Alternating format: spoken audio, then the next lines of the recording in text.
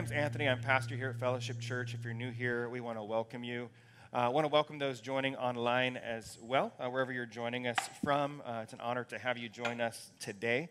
And I wanted to give you a heads up that when we, at the end of our service today, we're going to be doing baptisms.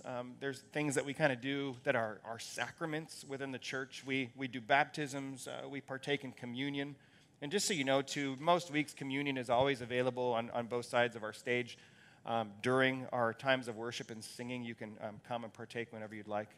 But we do baptisms, we do communion, baby dedications, weddings are a sacrament, as are really kind of funerals as well. And this year there's been a ton of weddings. There wasn't many weddings last year. There's a lot of babies on the way. As well, and so we do baby dedications, but we also do baptisms. And so today we're going to be doing baptisms, and just to give you a quick preface, baptism is not a religious experience. It is not something that makes you a Christian. It's not something that makes you a member of a church or washes away your sins. Baptism is an outward expression of what God has done within your heart. And so just as Jesus died and was buried in the tomb for 3 days, we baptize people, placing them under the water for not 3 days, but 1/3 of a second, to represent that they are now dead to their sin in Christ. And as Christ was nailed to the cross, so are their sins. As Christ was buried, so too is their sinful nature buried in Christ, and it's been put to death. And as they come back up out of the water, that represents the resurrection of Jesus to new life. And because it is water, yes, it also represents your sins being washed away. And that doesn't happen at baptism. It happens the moment you trust in Jesus and cry out to him for your salvation. And so just like I wear a wedding ring, it doesn't make me a married person, but I wear a wedding ring as a sign of being married. So too is baptism a sign of being a Christian. And so I know we have 2 baptisms planned for this morning, and we do those while we sing and while we worship, because this is a great experience of worship, and so we'll be doing that at the conclusion of our service today. And the reason I explained all that is because I want you to know what you're going to witness today, but I also want to invite you to take that step in your faith in Christ by being baptized in water. And if you haven't yet, the Bible actually commands it. Again, it's not something we must do to be saved, but it's something that once God saves us, we do. So if you'd like to be baptized, one, you could do so today. You can let somebody know in the back. We'd love to celebrate that with you. You can come back tonight at 5, or any week you'd like to get baptized. We don't reserve baptisms for special times of the year. I think it's something we should celebrate all the time. And so that's what we're going to be doing. We are in this series now called ELI. And what we're doing essentially is looking at the life of the prophets in 1st and 2nd Kings, Elijah and Elisha. And I'll give you a real brief recap of this series, but you'll be able to engage even if you haven't heard the last 4 messages and jump right in. When people think of Elijah, they think of the story that we are going to be telling today. This story of the showdown between Elijah and the prophets of Baal on top of Mount Carmel. And so essentially where we're at in this story in 1 Kings, Elijah, a prophet, confronts an evil king, the king of Israel named Ahab. And Elijah declares a drought over the land. He does this as a judgment upon the institutionalized worship of the false god Baal. And so God tells Elijah to confront the king, declare a drought. There is a drought that lasts for essentially 3 years. God protects Elijah by sending him to a brook in the wilderness where he is protected and provided for, then sends him to the home of a widow along the Mediterranean where he is protected and provided for several years. And after 3 years of being on the run, this is what we looked at last week, God sends Elijah to go confront Ahab yet again. And God uses another servant of the Lord named Obadiah to make sure that takes place. And so today we pick up this saga with an action-packed story of fire and blood, prophets and gods and kings. This is a perfect message for Father's Day. Blood and guts is always appropriate for Father's Day. And so there will be blood and guts today. And this is what dads crave when they engage with Scripture. And there's a lot of blood and guts in Scripture. So we're going to pick this up in 1 Kings 18, verse 17 through 18. We're going to just kind of look at the story, breeze through it, and then I'll tell you what we want to kind of land on today and focus on, as we're not here to tell a story. We're here to hear from God, from His Word, and see how we can apply it to our lives. So 1 Kings 18, 17 through 18, if you could do me a favor, take out your phone. If you could silence that, put on airplane mode if you need to, and if you could limit your moving around for the next 30, 40 minutes. We want to create some sacred space here. And so if you could keep talking to a minimum and getting up and down to a minimum, I really think God would like to do something in your heart, and we need to work together to eliminate any distraction. And the reason I mention that, too, is because we have all the verses that we're going to be going through in our app. But just let me tell the story. You can go to the app later, read through the Scriptures. I'd love for all of us to be on the same page. So 1 Kings 18, 17 says, "When Ahab saw Elijah, Ahab said to Elijah, 'Is it you, you troubler of Israel?' And Elijah answered Ahab, 'I have not troubled Israel, but you have, and your father's house, because you have abandoned the commandments of the Lord and followed the god Baal.' And so Ahab says, 'This is your fault, Elijah.' And Elijah says, 'No, it's your fault, Ahab. This is on you. This is judgment from God. I'm just simply a conduit from God. I am the messenger. I'm not the one who has the message.'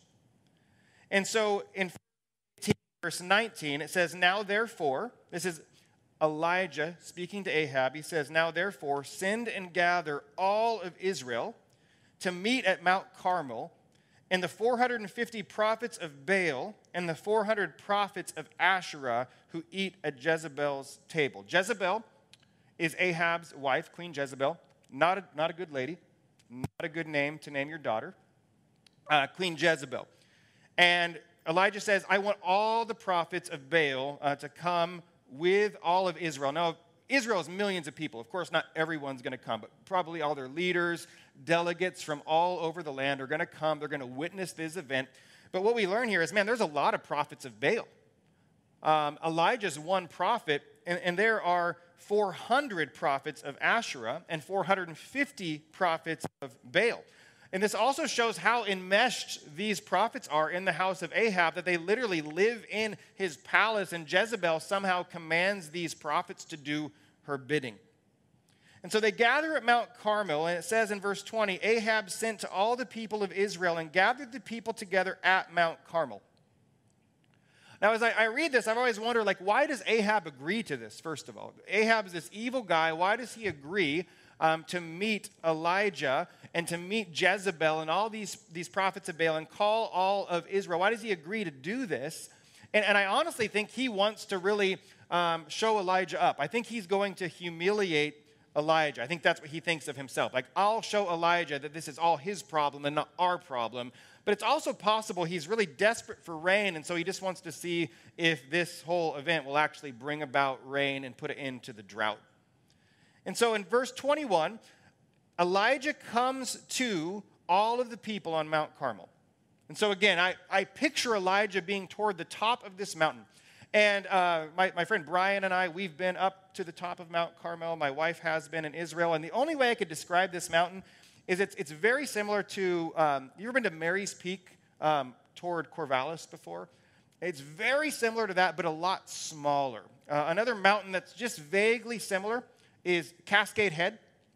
Have you seen Cascade Head or been to the top of Cascade Head in Lincoln City? It's very similar to these mountains. If you're joining us from Oklahoma this morning, you don't have mountains, you have no clue what I'm talking about. I did see a mound in the ground there at one time. And so, yeah, a lot of you joining from the Midwest, you've got no clue what I'm talking about. But there's these things called mountains. It's where the ground raises up above flat ground. And so they're on top of this mountain. Now, this mountain, it's only 1,700 feet tall, but it's 5 miles from the Mediterranean. And on a clear day, you can see over the valley and you can see into the Mediterranean Sea. And this is where they are. This is the speech that Elijah's giving as people, again, I can imagine, and please imagine with me, I can imagine all these people kind of downward on the mountain as he's speaking to them as they're gathered around him.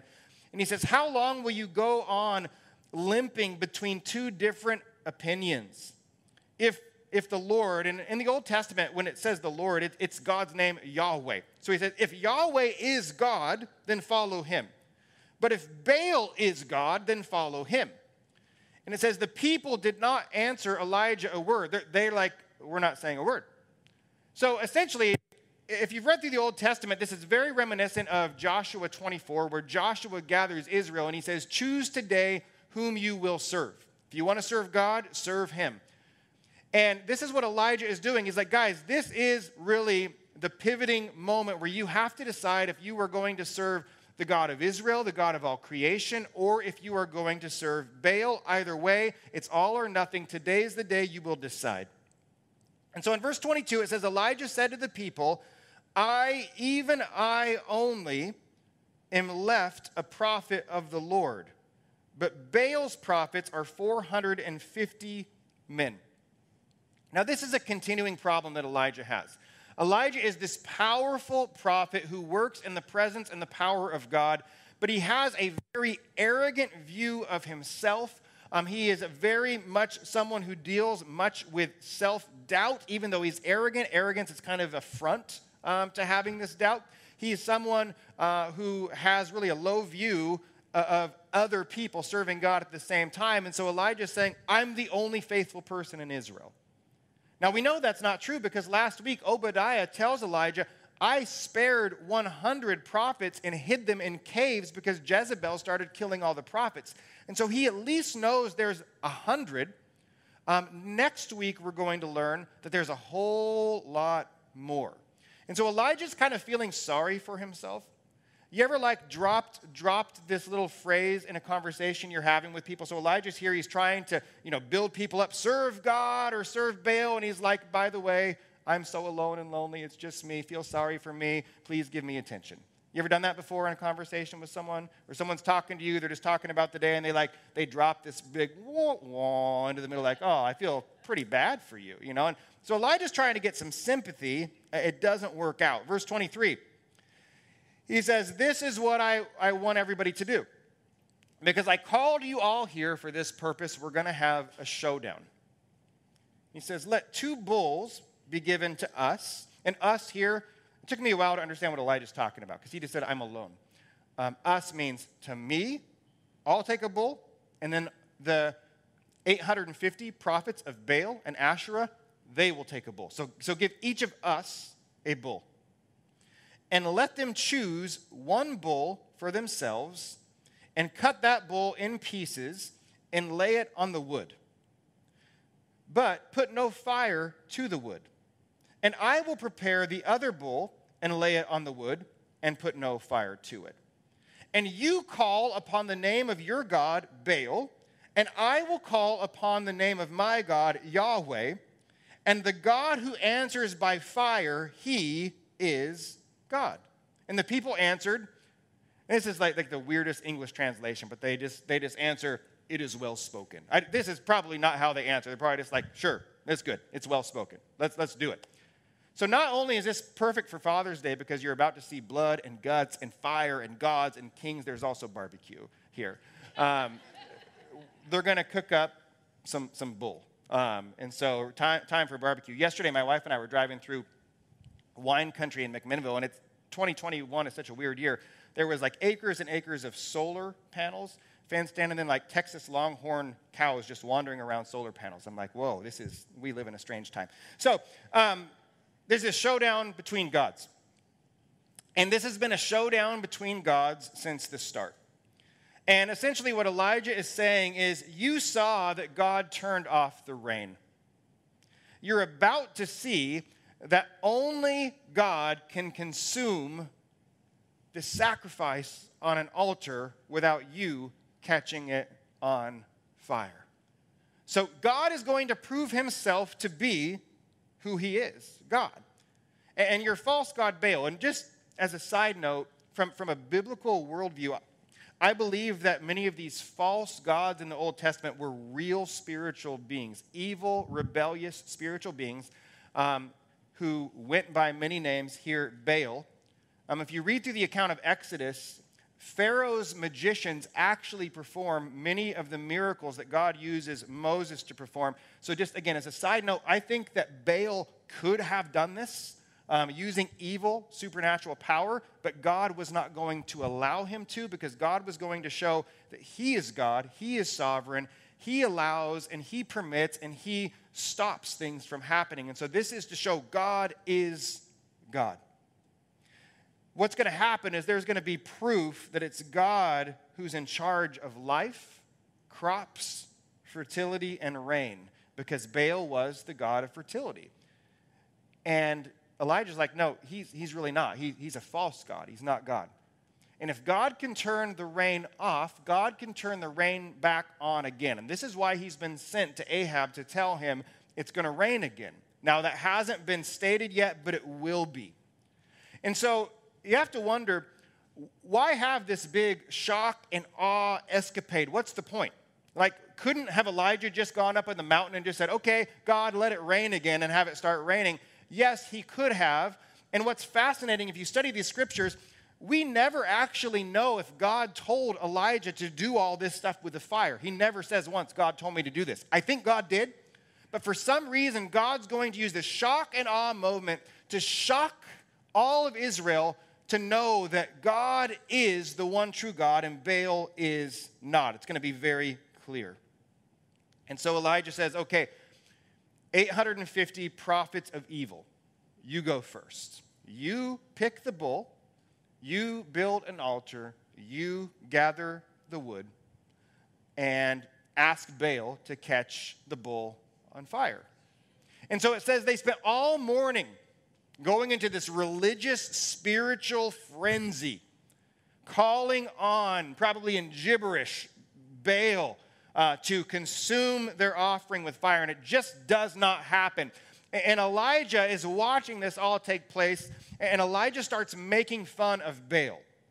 Now, for whatever reason, Elijah has incredible confidence sometimes, but other times he loses all confidence. He literally says, maybe Baal's on the toilet. That's what he says. It's like the Bible doesn't say that. The Bible says a lot of really graphic things, actually. He says, like, maybe Baal's on the toilet. Maybe he's busy. Maybe he can't come and see what's going on. So he's kind of making fun of them. And so it goes into the afternoon, and the prophets of Baal, they get pretty upset. They're feeling the pressure. And so they do what everybody does when they want something to happen. They pull out swords and just start cutting themselves up until they start bleeding everywhere. Because that's going to work, right? Like, if you want something, that's the way to get it. And so they're cutting themselves up. They're bleeding all over the place. Nothing's happening. And finally, they just give up in the late afternoon. Clearly, Baal is not going to ignite this bull on the altar that we've constructed. And so they go first. Now it's Elijah's turn. We go down to 1 Kings 18, verse 36. It says, at the time of the offering of the oblation, Elijah the prophet came near and said, and this is a prayer he's offering to God. He says, O Lord God of Abraham, Isaac, and Israel, let it be known this day that you are God in Israel, and that I am your servant, and that I have done all these things at your word. Now, this is a little comical, because all he had to do was pray that God would make it rain. But he's a little bit nervous. If you catch on to that, he's like, can you let them know that I'm doing the right thing? He's like, I'm putting my neck out for you, God. And so please send the rain, but I want them to know that you sent me, and this is not about me, because I don't want to get my head chopped off, essentially, is what he's saying. And he says, answer me, O Lord, answer me, that this people may know that you, O Lord, are God, and that you have turned their hearts back. Now his prayer gets more sincere, more serious. Please answer, God. I want you to answer so that you will get the glory. I want you to answer so that you will get the credit. I want my people to trust in you again. I want them to repent of their sins and turn towards you. So it says, then the fire of the Lord fell and consumed the burnt offering and the wood and the stones and the dust, even licked up the water that was in the trench. Now, the reason this is significant is because Elijah builds this altar. and he digs a trench around the altar and has the prophets of Baal pour dozens and dozens of gallons of water to just drench the bull, drench the wood, so much water that it fills up this trench. And he asks, and God sends the fire, and it literally burns the stones and the dust. And I love this way that it's described here. It's licked up the water. The only thing that points to at all in Scripture is actually on the day of Pentecost in Acts chapter 2. As God doesn't send literal fire, but God sends the fire and power of the Holy Spirit. And the only way that the 120 followers of Jesus in the upper room can describe what's happening is they say there's like flickering tongues of fire above people's heads as God is using them and speaking through them. And here, God's fire shows up again in this flickering tongue, and it laps up the water at the bottom of the altar. And here's how the people respond when they see this. Dang. Wow. We should have rethought this. Wow. It says when the people saw it, they fell on their face and said, Yahweh is God. Yahweh is God. That's all they've got to say. God is God. We've really messed up. They fall on their face before God. And so exactly the purpose of the prayer happens here. Elijah wants to see these people repent and turn back to God. And that's exactly what they do. We don't know how long it'll last, but they have repented. They have put their trust in God. So what we learn here is not only is God judging the entire nation with the drought, not only is God judging Ahab and Jezebel, he's also judging this false evil spirit, God, Baal. And he's also judging Baal's prophets, because in verse 40 it says, and Elijah says to all the people, all of Israel that had came out, all of them that said, oh, wow, God is God. He said to them, seize the prophets of Baal. Let not one of them escape. And they seized them, and Elijah brought them down from the mountaintop into the valley to the brook called Kishon, and he slaughtered all 850 prophets there. Ew. This is intense stuff. You might say, well, how could this be a righteous thing? These prophets were wretched evil. All sorts of wretched, evil, abominable things that they're doing there in the land on behalf of Jezebel and King Ahab. The most evil of the evil.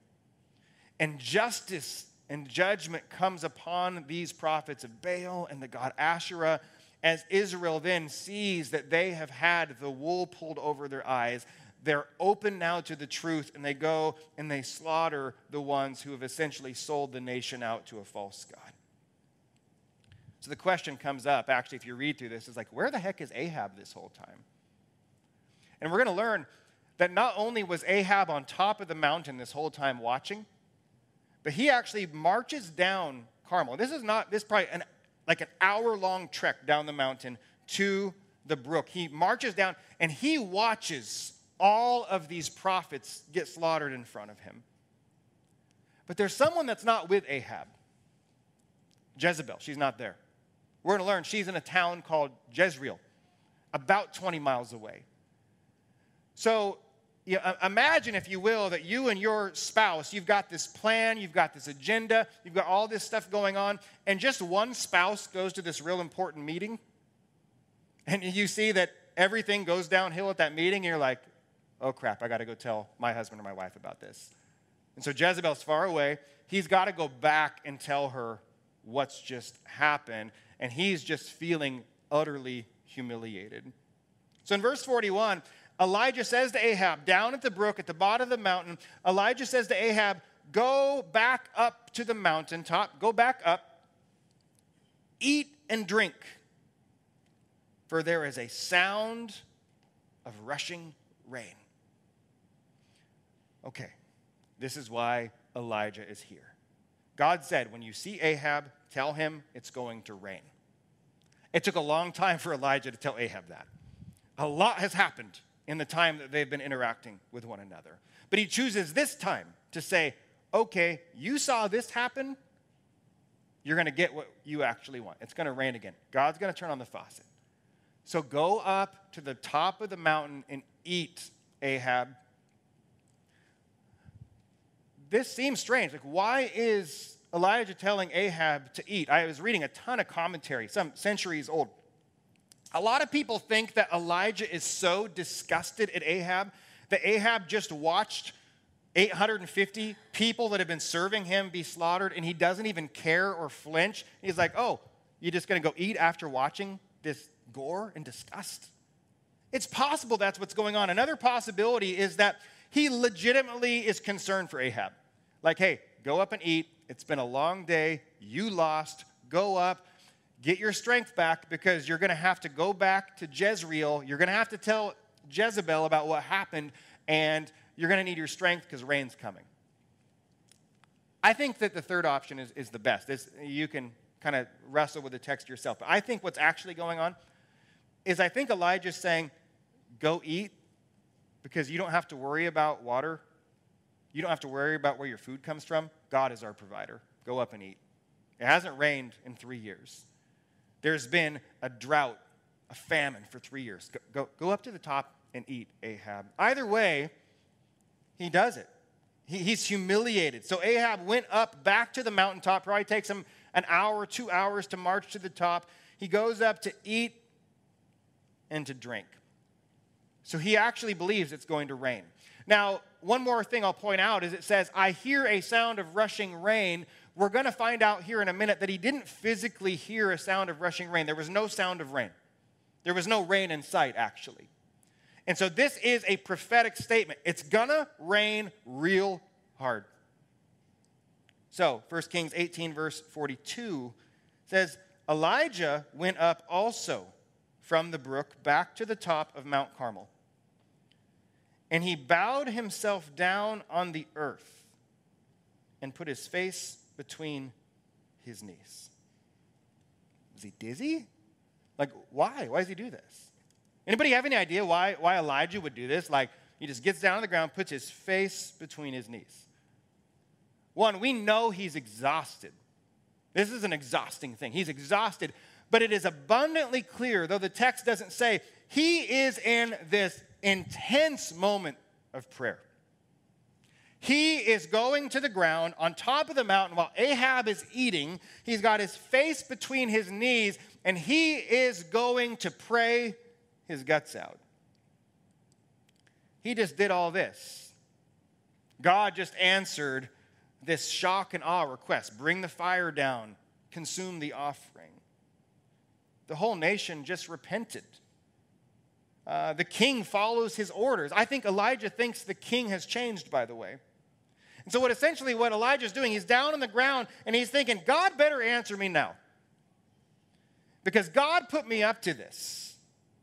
And it seriously better rain.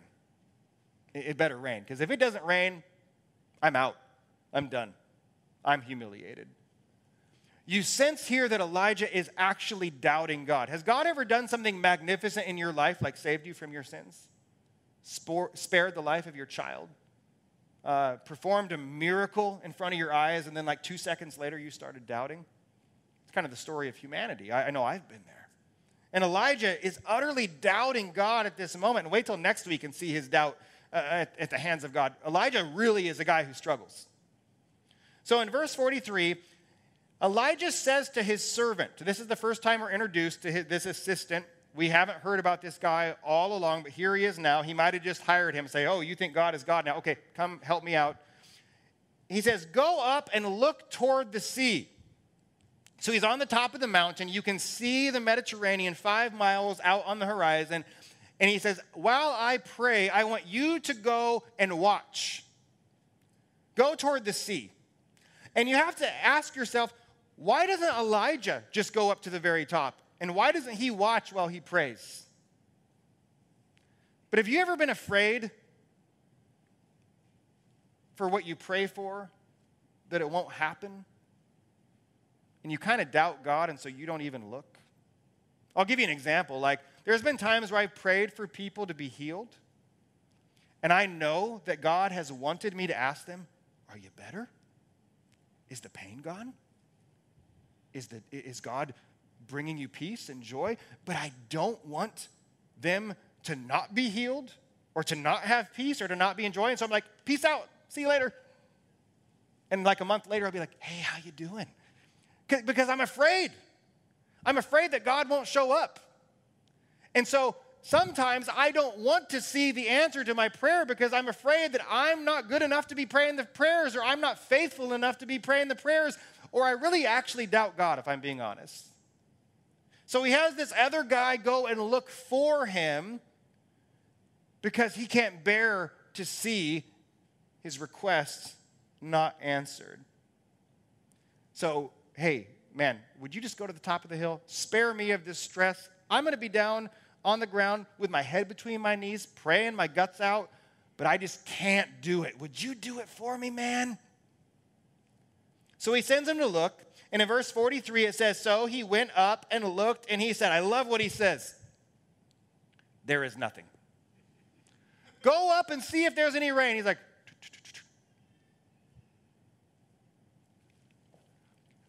there's nothing.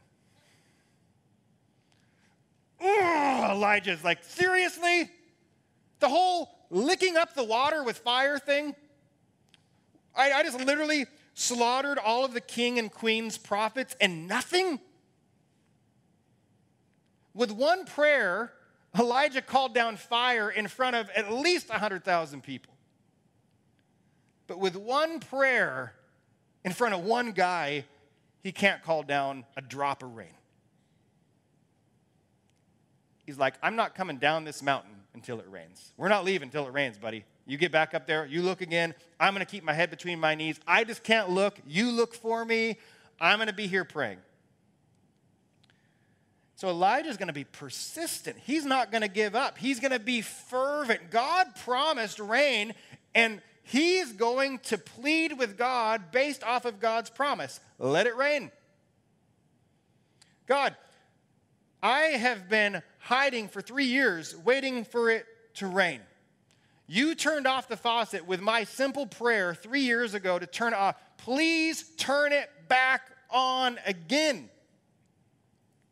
James 5 has been our verse for this whole series, written about 800 years after Elijah. James, the brother of Jesus, says Elijah was a man with a nature like ours, and he prayed fervently that it might not rain. And for 3 years and 6 months, it did not rain on the earth. We never saw the prayer of when he asked God to make the rain stop. But here we get to see firsthand the prayer of him asking God to turn the faucet on. It is a fervent prayer. And it says in verse 18, he prayed again, and the heaven gave rain, and the earth bore its fruits. This is where the fervent prayers come in. It doesn't mean Elijah fully trusted God. It doesn't mean Elijah had his act together. It didn't mean that Elijah was emotionally stable, because he certainly was not. He was desperate. He wasn't even willing to look. He just kept praying and praying and praying and praying, and it better rain. And so he says to the servant, go up again. Number 2, there's nothing. Go up again. Number 3. There's nothing. Go up again. Number 4. There's nothing. Go up again. Number 5. There's nothing. Go up again. Number 6. There's nothing. Go up again. On the 7th time, Elijah prays again with his head between his knees. And at the 7th time, the servant came back down. And here's why this box is here, by the way. Get ready for some magic. Don't peek. Behold, I see a cloud the size of a man's hand. Pastor, that's the size of a big watermelon. I know, I get it. It's not to scale. I see a cloud the size of a man's hand. Now, when you read this, you're like, what's he actually saying here? Hey, Brian, come tie this to something so I don't have to just hold it. What does he actually see? So what he's doing is he looks out over the Mediterranean and he sees the cloud. And he does this. It's about that big. It's the size of a man's hand. So if you're looking over the Mediterranean Sea and you see that cloud the size of a man's hand, we can all agree that's a small cloud. You ever been flying before in an airplane? Let's preface that. Been flying in an airplane before, and you look down, it's like a nice sunny day, but there is like this weird, like one little tiny cloud just chilling out by itself, all there, like Mario style. It's perfect right here from my perspective. Do it. See if it is for yours. There's a cloud the size of a man's hand. Okay. Good job, guys. Good job. Good job. Lucy Mendoza made this for me. Thank you, Lucy. She's up in Washington. You better be watching this, Lucy. She made this beautiful cloud. And that's it. Now, you read this, you want to think like, oh, is it the shape of a man's hand? But that is not in Hebrew. If you look up how the word is used, it's not. It looks like a hand. It's more like, that's the size of a hand. So it's just a little tiny cloud. A little tiny cloud. Behold, the seventh time, a little cloud like a man's hand is rising from the sea. So 5 miles away, there, just a little tiny cloud, Elijah. One small cloud. I love, it's all Elijah needs. Just that little piece of hope. That little cloud the size of a man's hand. He jumps up and he says, go up and say to Ahab, prepare your chariots and go down, lest the rain stop you. It's like, whoa. Elijah's super bipolar. Like, God, make it rain. Yeah, little cloud. He's like, go tell him. It's going to rain. Yahweh is God and Baal is not. We win. You better get out of here, Ahab, or you're going to get caught in a flash flood. Your chariot's going to get stuck in the mud. He's literally honoring Ahab. He's legitimately concerned. You go run and tell that wife of yours that rain is coming. Go quick. You're going to get stuck. I am stoked. Elijah thinks he's redeemed here, by the way, because that was actually the content of his prayer. Let people know I'm a good guy. So quick, the whole nation's going to turn back to God. 1 Kings 18:45. And in a little while, the heavens grew black with clouds and wind. I said that Mount Carmel is a little bit like Cascade Head. And one time I was hiking with some of our church staff on Cascade Head. And this whole story kind of played out on top of Cascade Head. I got a bull and I brought, not really. I was up hiking on Cascade Head. It was a clear day and we saw this storm blowing in. We were at the top. We're like, oh, we got plenty of time. And we hiked down and this storm was coming in hard, just black rain coming from the sky. And Ladina was the only one with me at the time. She's watching online from the beautiful town of Myrtle Point, I think, right now. And the rain hit hard. Like, we might as well have jumped in the ocean, and we would have been, like, less wet than we would have from this rain. And so I've got, like, 4 young people with me. I'm like, I'll run down and get the van.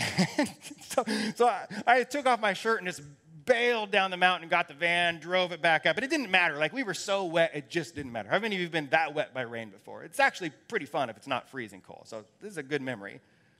So it says, a little while, the heavens grew black with clouds and wind, and there was a great rain. The faucet turned back on in response to this normal guy's fervent prayer. And Ahab rode and went to Jezreel. He heads home at Elijah's urging. But then something very strange happens that I've heard so many Bible teachers make great assumptions about that we have no clue. But for whatever reason, Elijah runs to Jezreel also. 1 Kings 18:46 says, the hand of the Lord was on Elijah. He's stoked at this rain.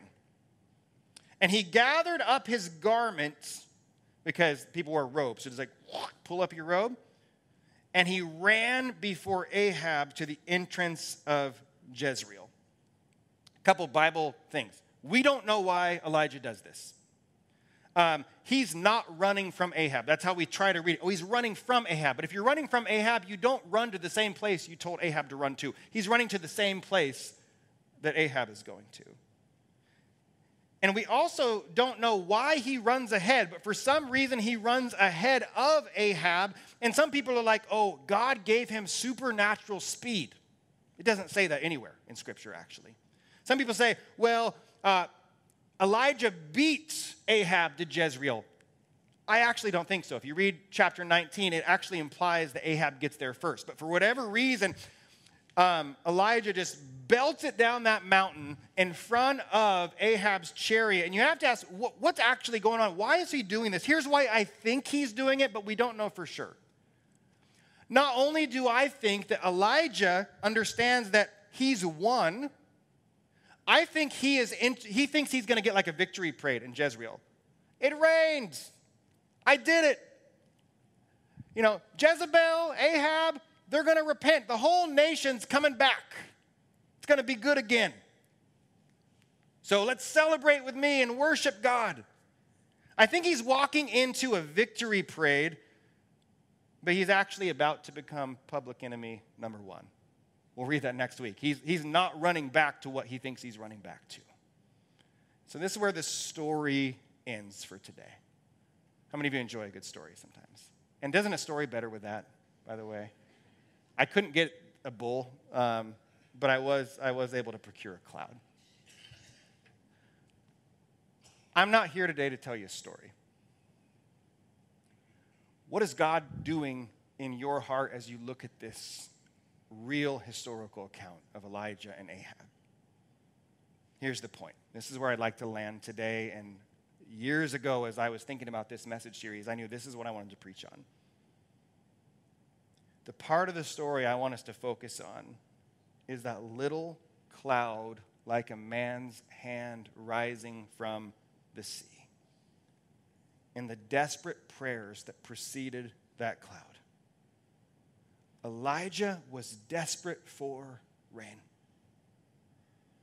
And despite seeing so many things happen at the hands of God, he was struggling with this one thing, rain.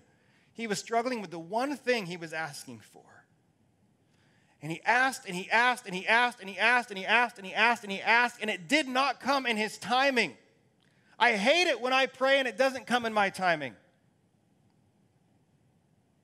Even when it did come, it didn't result the way that Elijah thought. We'll learn about that last week. This story actually doesn't end well. Each time that Elijah's prayer was not answered, he prayed again. And he wasn't praying for something selfish. He wasn't like, oh God, give me a new house, a new boat, a new car, a new bull. He just was praying the very will of God. God, you said there was going to be rain, and so I'm going to pray what you told me to pray for, and you better be true to your word. But now he's doubting. And I think he's doubting himself. Did I really hear from God? Was this all just coincidence? Was it just lightning at the right time? I just happened to be at that place at that time. It's all just coincidence because it's not raining. Am I really supposed to do this? Am I even capable of doing something like this? And so after 6 prayers with nothing, he prayed a 7th desperate prayer. A prayer that he couldn't even bring himself to look for the answer himself. But his servant was there. And the servant looked for him. And upon the 7th prayer, the servant saw a tiny little cloud. Not a hurricane. Not an afternoon thunderstorm. Not even a shower. But that servant, he just saw a little tiny cloud. One measly cloud, the size of a hand.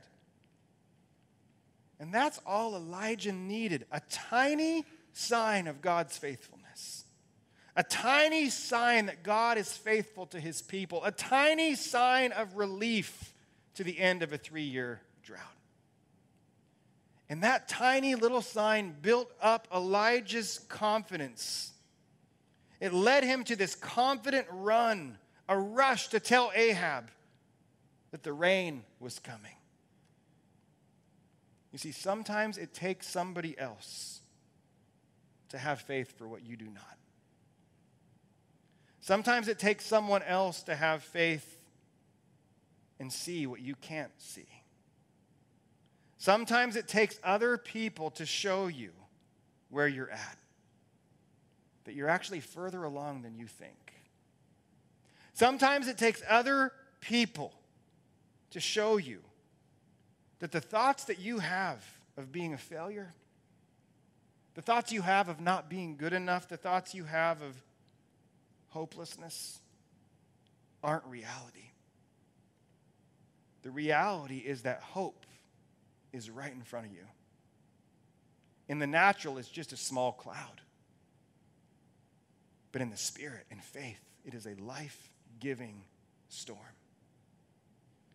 When you're stuck in a drought, sometimes it takes others to show you the rain is coming, even if what they see is only the size of a hand. Could you do what you can to get into an attitude of prayer with no distractions? If you can close your eyes or bow your head or just really focus in on these next 5 minutes as we're going to get ready to sing and celebrate through baptism. I believe God wants to use this message to give some of you some radical supernatural hope.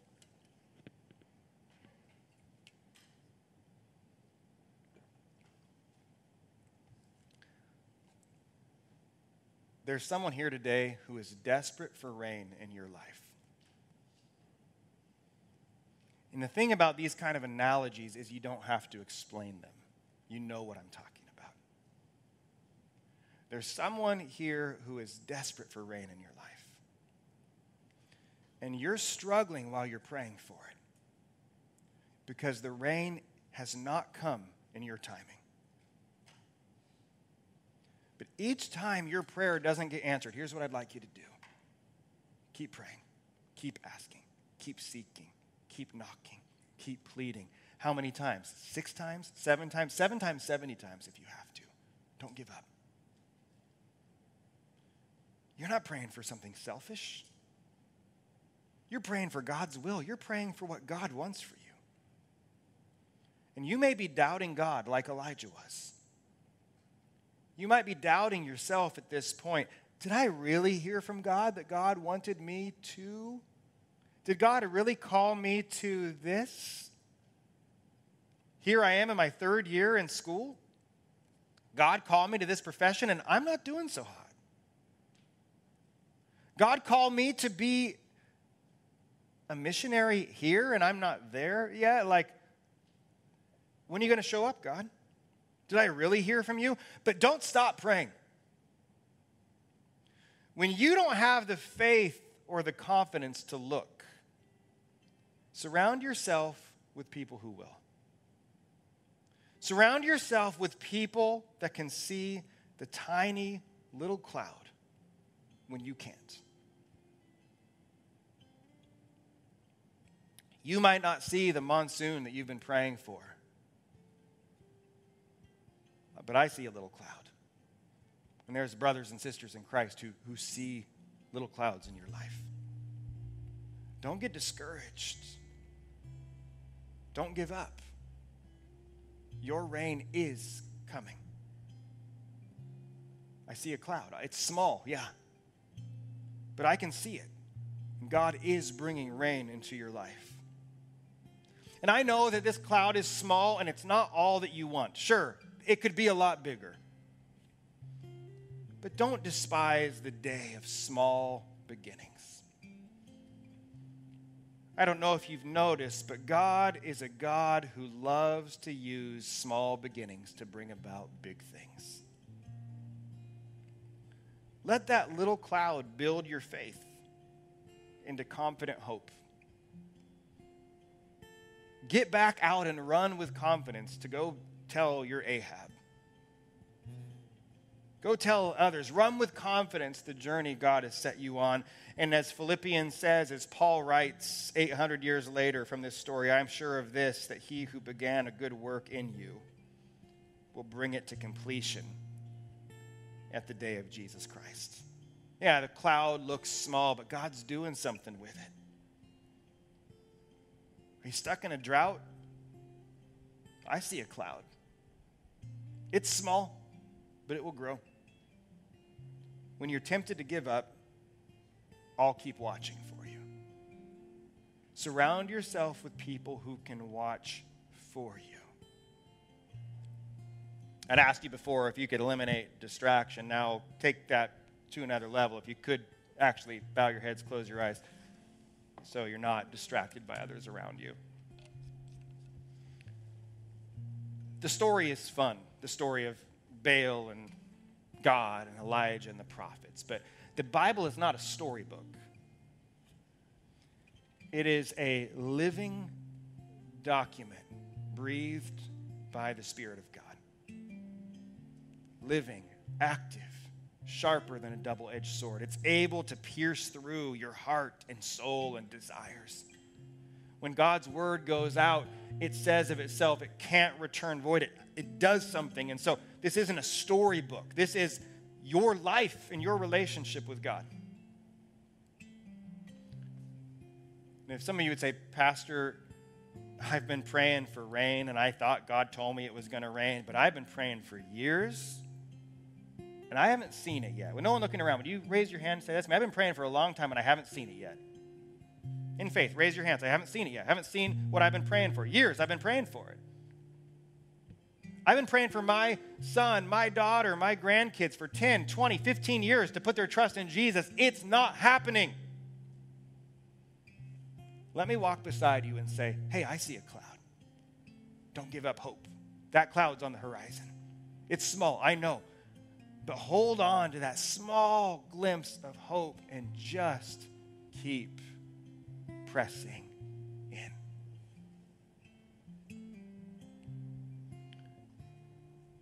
How many of you are people that see clouds for others? Man, there are people right now that have their heads between their knees pleading with God for rain, and they need men and women like you to come alongside them and say, hey, I see a cloud. Don't give up. There's hope. Hey, I know your marriage looks like it's falling apart right now, but I've seen other people come out of this before. I know you're worried about your kids and the situation that they're in and with your family, but I've seen this pull out before. I know it looks like the other parent in your relationship that you're never going to get along with mom of your kids or dad of your kids, but I can see a little cloud because I've seen a whole lot of moms and dads at graduations and weddings standing side by side and cheering their kids on that actually can get along. Don't give up. I see a cloud. See a cloud. The vision God has put on your heart that takes a step of faith to jump and leap out. And I see a cloud. You're going to be all right. And it's better to take leaps of faith than it is to stay where you're at. Take it. Jump. Jump on up. I see a cloud. God, each person here who's discouraged or disappointed in not seeing things come to pass. God, in faith today, I declare, I see little clouds of hope springing out of the sea, ready to bring rain. And God, whether that rain comes tomorrow, in decades, or even at your return, so be it, God. Send the rain. We'll wait, we'll ask, we'll trust, and we'll hold on to hope. God, put people in each person's life hearing this message that can see those little glimpses of hope on the horizon for their family, their friends, their brothers, their sisters. And God, build us up to be people of hope, people of faith who can see in the Spirit big, giant rainstorms when all they can see is a little cloud. In Jesus' name.